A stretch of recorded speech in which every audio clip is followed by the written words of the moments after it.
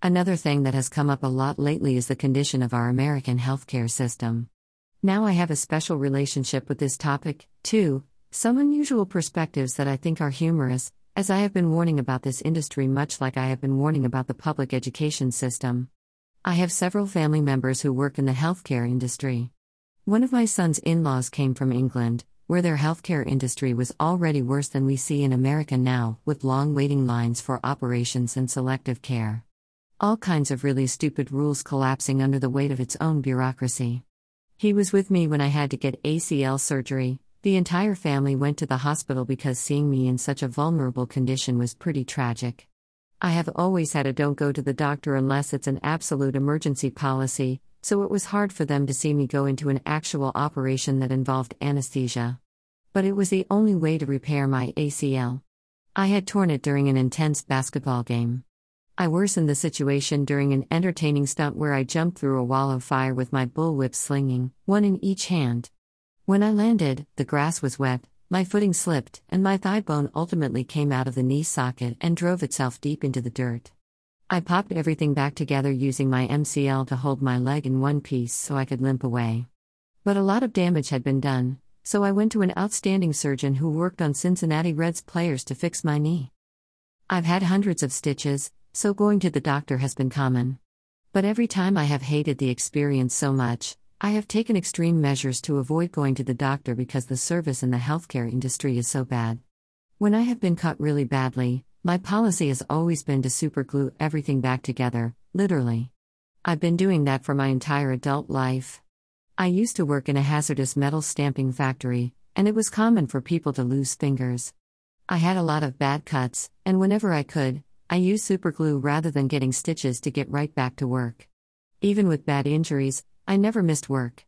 And when my kids had really bad cuts, my policy was to glue them together.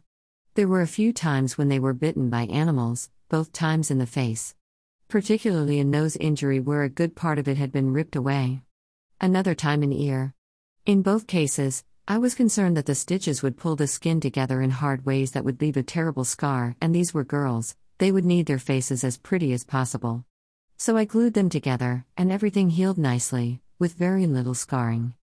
In the aftermath, people can barely tell.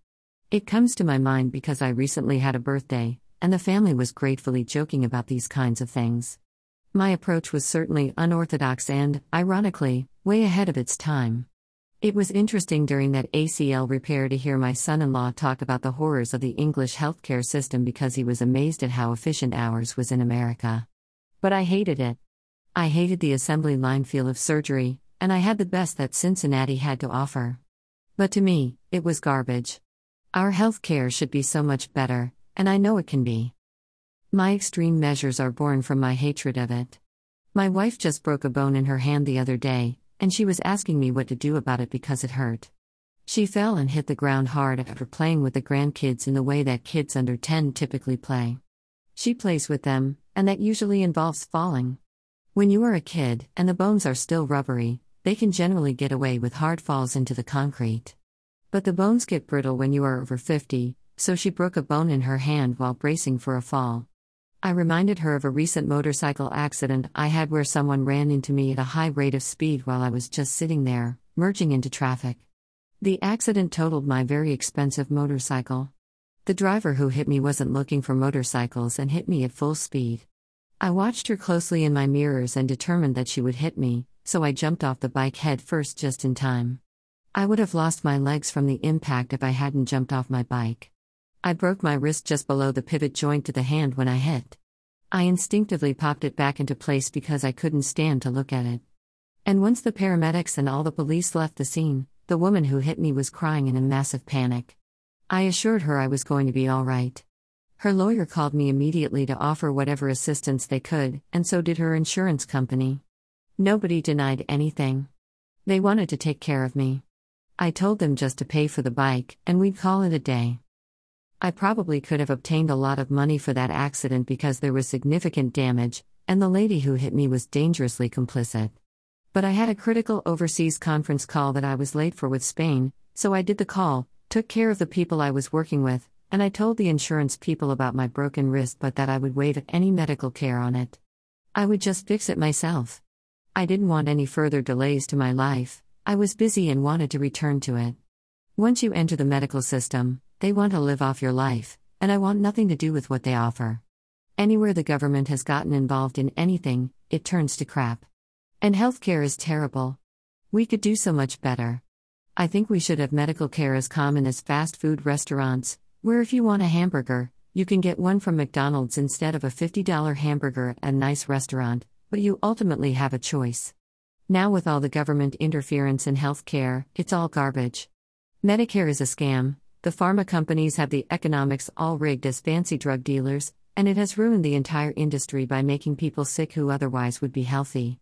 Anything that involves the double snakes of the medical industry is something I avoid to the extreme because I consider going to them far worse. So when people say, we need more government health care, I say, no, I'll just do the care myself because those idiots working in it are dumb, slow, and incompetent, and I want nothing to do with them. Just like everything else the government does, from public school to license bureau work.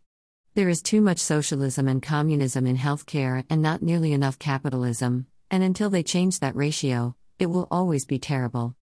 Rich Hoffman. Click to buy the Gunfighter's Guide to Business.